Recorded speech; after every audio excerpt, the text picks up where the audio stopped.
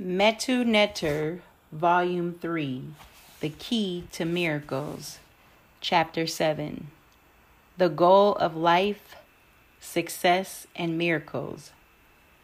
Success through the ages. One thing that all men have in common is doing. We are all always trying to accomplish or acquire something, from surviving to amazing wealth to manifesting our wildest dreams. The goal of all doing is success. What we must understand is that the idea about success have changed throughout time. The dominant concept of success today places the emphasis on personal effort, especially in a capitalistic society. Quote, "Pull yourself up by your bootstrap," is the battle cry.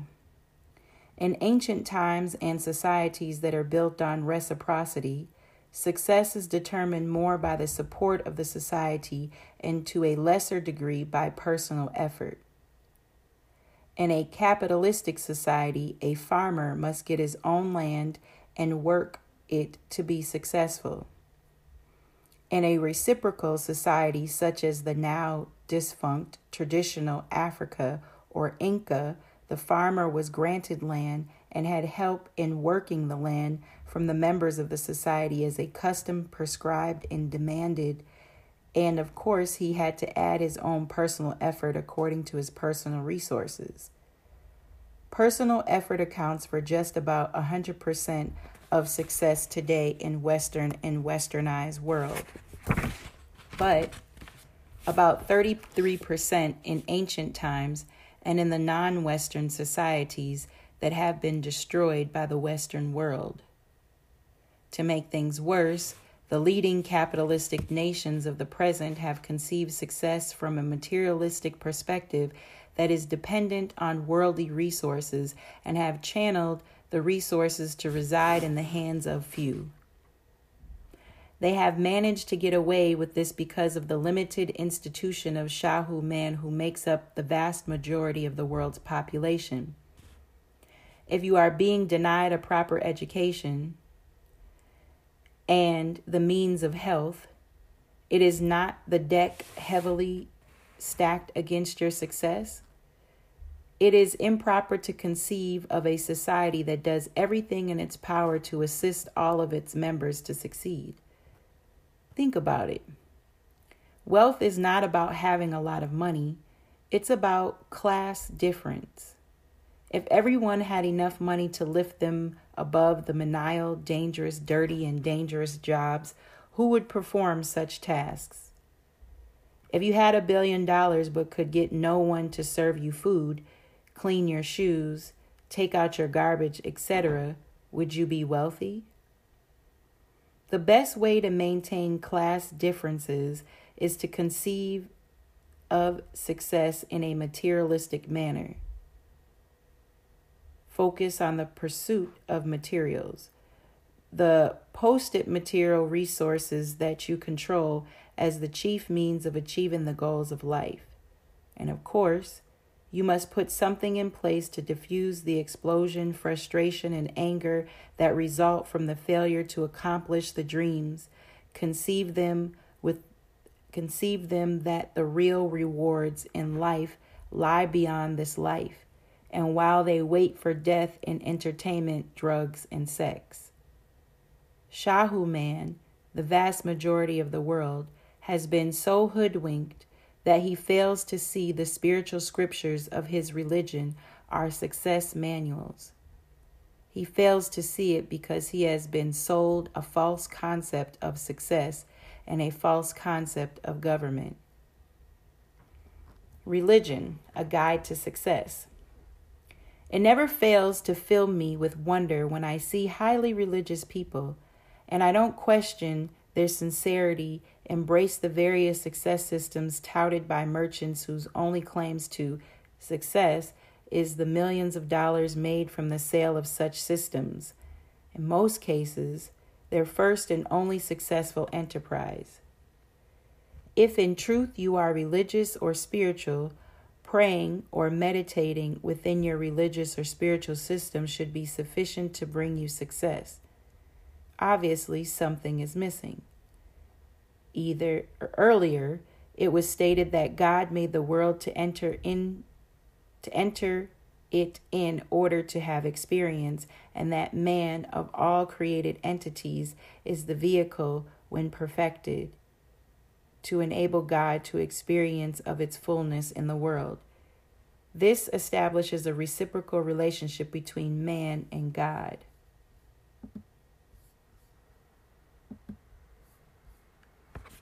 God needs man and man needs God. God needs man in order to enter the world and enjoy its self and its creation. And man needs God in order to fully achieve the goals of life. The latter needs explaining. Success cannot be defined as the mere realization of a worldly goal. It cannot just bring the immediate satisfaction of achievement to the doer. It must enhance the well-being of the whole and the spiritual life of the doer. The spiritual side of the quest for success has been lost to most people in the world due to the practice of many cultures of interpreting the spiritual faculties of God and man as historical personages or as ethical ideas. We all know of the roles that talent and genius play in the quest for success. What is not known is that everyone is born with the 9 talents, most of which are in a latent or undeveloped state, and that the foundation of living is the awakening and development of our divine faculties. Once the concept of personality, a vehicle through which a sound manifests, replaced the reality of archangels, and, quote, genius replaced with the realities of, quote, genii, or angels, and the self, which is consciousness itself, was replaced with the monstrous concoction of a, quote, conscious thing called the conscious mind. The possibility of successfully working on the spiritual development of man as a requirement for the successful realization of worldly goals was lost. The reciprocal relationship of material and spiritual pursuits. Another death blow to people's ability to succeed through spiritual work came from the establishment of the concept of religion as a system of worship. A study of the Kemetic religion will show that it was not a system of worship in the Western sense, but a system of identity, achieving oneness with God. In spite of the claim that man is made in the likeness of God and the lofty statements to nurture man's spirituality, the bottom line of most religions is that 1, man is a human, not a divine being, thus in essence, not the likeness of God, and must, 2, therefore rely on the assistance of God to supplement his or her human frailties. The Kemetic religion, on the other hand, declares that 1, man must realize his or her divinity, which, although the same in quality as the attributes of the Supreme Being, must, 2, unite with God in order to supplement his or her quantitative inadequacies. To succeed in her worldly request, man must perfect her divine faculties, the talents of genii. The work on these talents and geniuses requires a spiritual approach based on the fact that they are expressions of divine faculties. The spiritual aspect of the work was lost once the spiritual nature of the man's mental endowment was despiritualized and scientified into psychological concepts.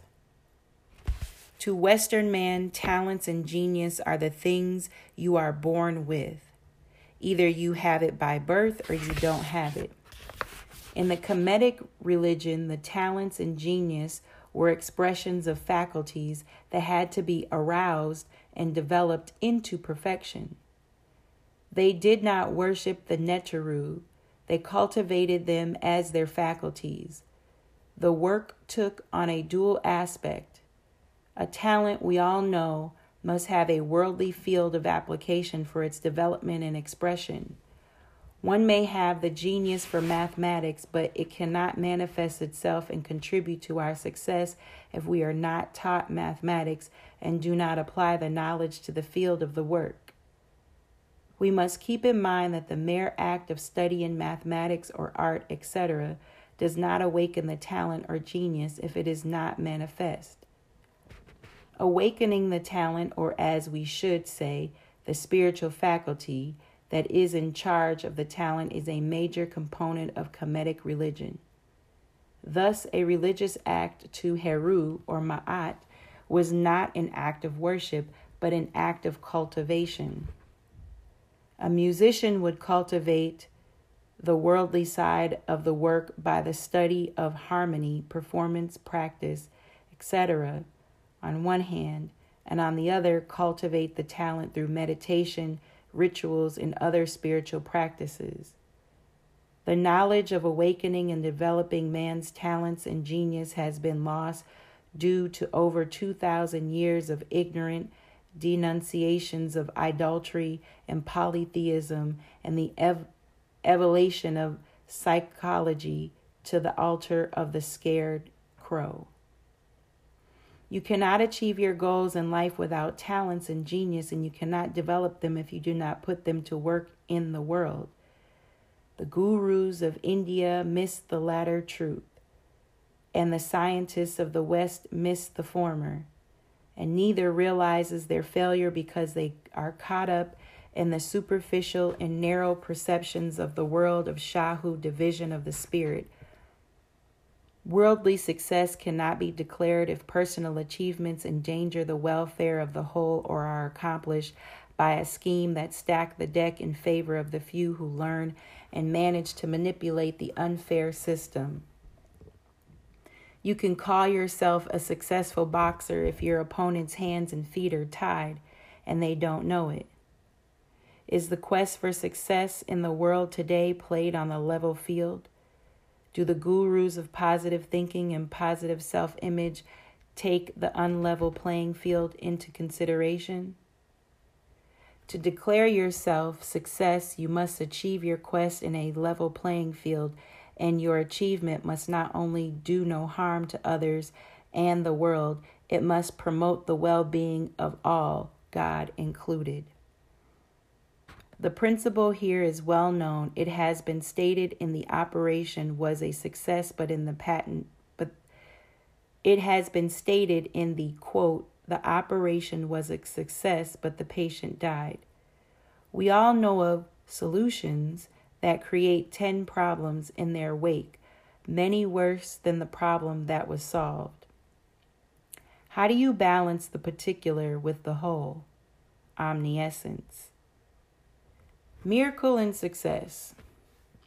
An ill person that is expected to die within the next 24 hours of an incurable illness is taken off life support equipment and medication. No one in the past has made a comeback from this point. Suddenly, the person recovers and his health is permanently restored. There is no explanation from medicine as to how the turnaround occurred. Some people cite the fact that some well-wishers were praying or meditating. Others speak assertively of the patient's fighting spirit, and others are convinced that a miracle occurred. We may find many examples of miraculous events in the lives of people. While they occur at random, making them happen deliberately is one of the cornerstone of religion. It is the goal of prayer, meditation, and ritual. If you understand religion, you will see that living by miracle is the essence of religion. When you have a goal to achieve in life, you cultivate your talents and worldly resources, social connections, personal finance, social standing, your appearance and demeanor, health and vigor, and so on. You learn to work on your worldly resources from the examples of others and educational institutions. But there is a unanimous understanding that there is another resource that you must call on, especially when your worldly resources cannot deliver or you are lacking in them. This is the spiritual resource. It is not just another resource that is to be added to your bag of tricks. It is the chief resource.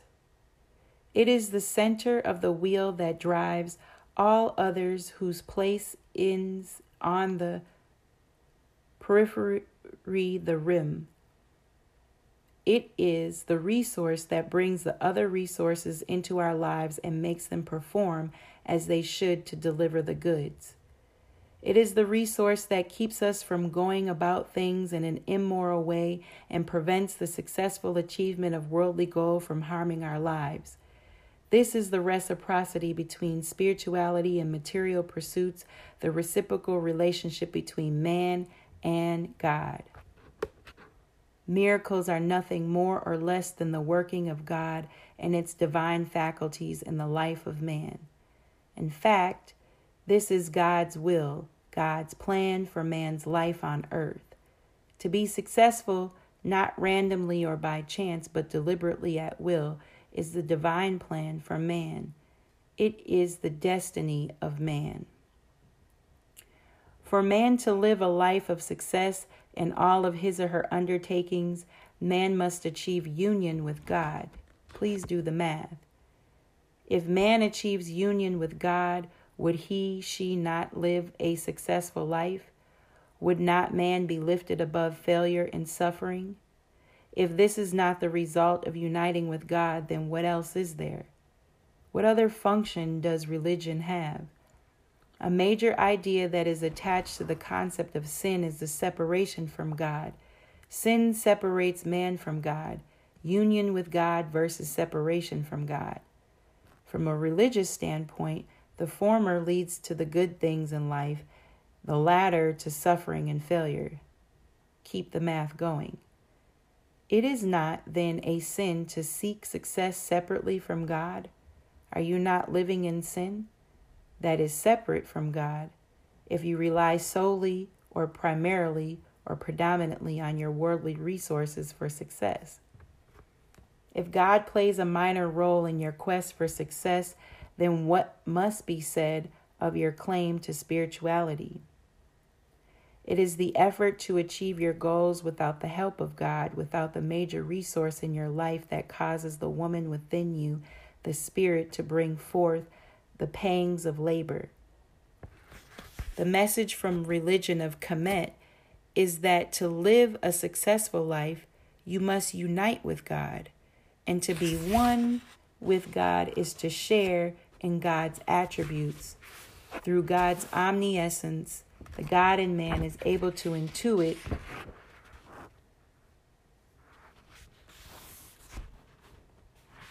the correct things to want in life, how to avoid problems, how to solve problems, how to understand and extract meaning and value from all experience in life, especially where goals are not realized, and so on. Through sharing in God's omnipotence, the God-woman will be able to achieve whatever is willed through sharing in God's transcendent peace and omnipresence. The foundation for the moral life and ability to influence all is achieved. This was made clear in the spiritual scriptures of Kemet. While becoming a God person on earth, earth was the goal of every Kamau, ancient Egyptian, it became the property of the God-man, around which religion became centered on Krishna, Jesus, and others. The practice of worshiping a person as a divine being has kept the world from recognizing the goal of religion as set forth in the Kemetic tradition. A comparison of history of Kemet with the history of other nations in question says a great deal. We need not restrict our view to the great material accomplishments of Kemet, which the Kamau claimed to have come from the divine faculties they cultivated. History reveals that Kemet was a civilization that was relatively free of the type of immoral conduct that characterized most of the civilized world. Men and women became God persons to bring into the world the spiritual and worldly knowledge that gave the world civilization. They did not achieve divinity to be worshipped as gods.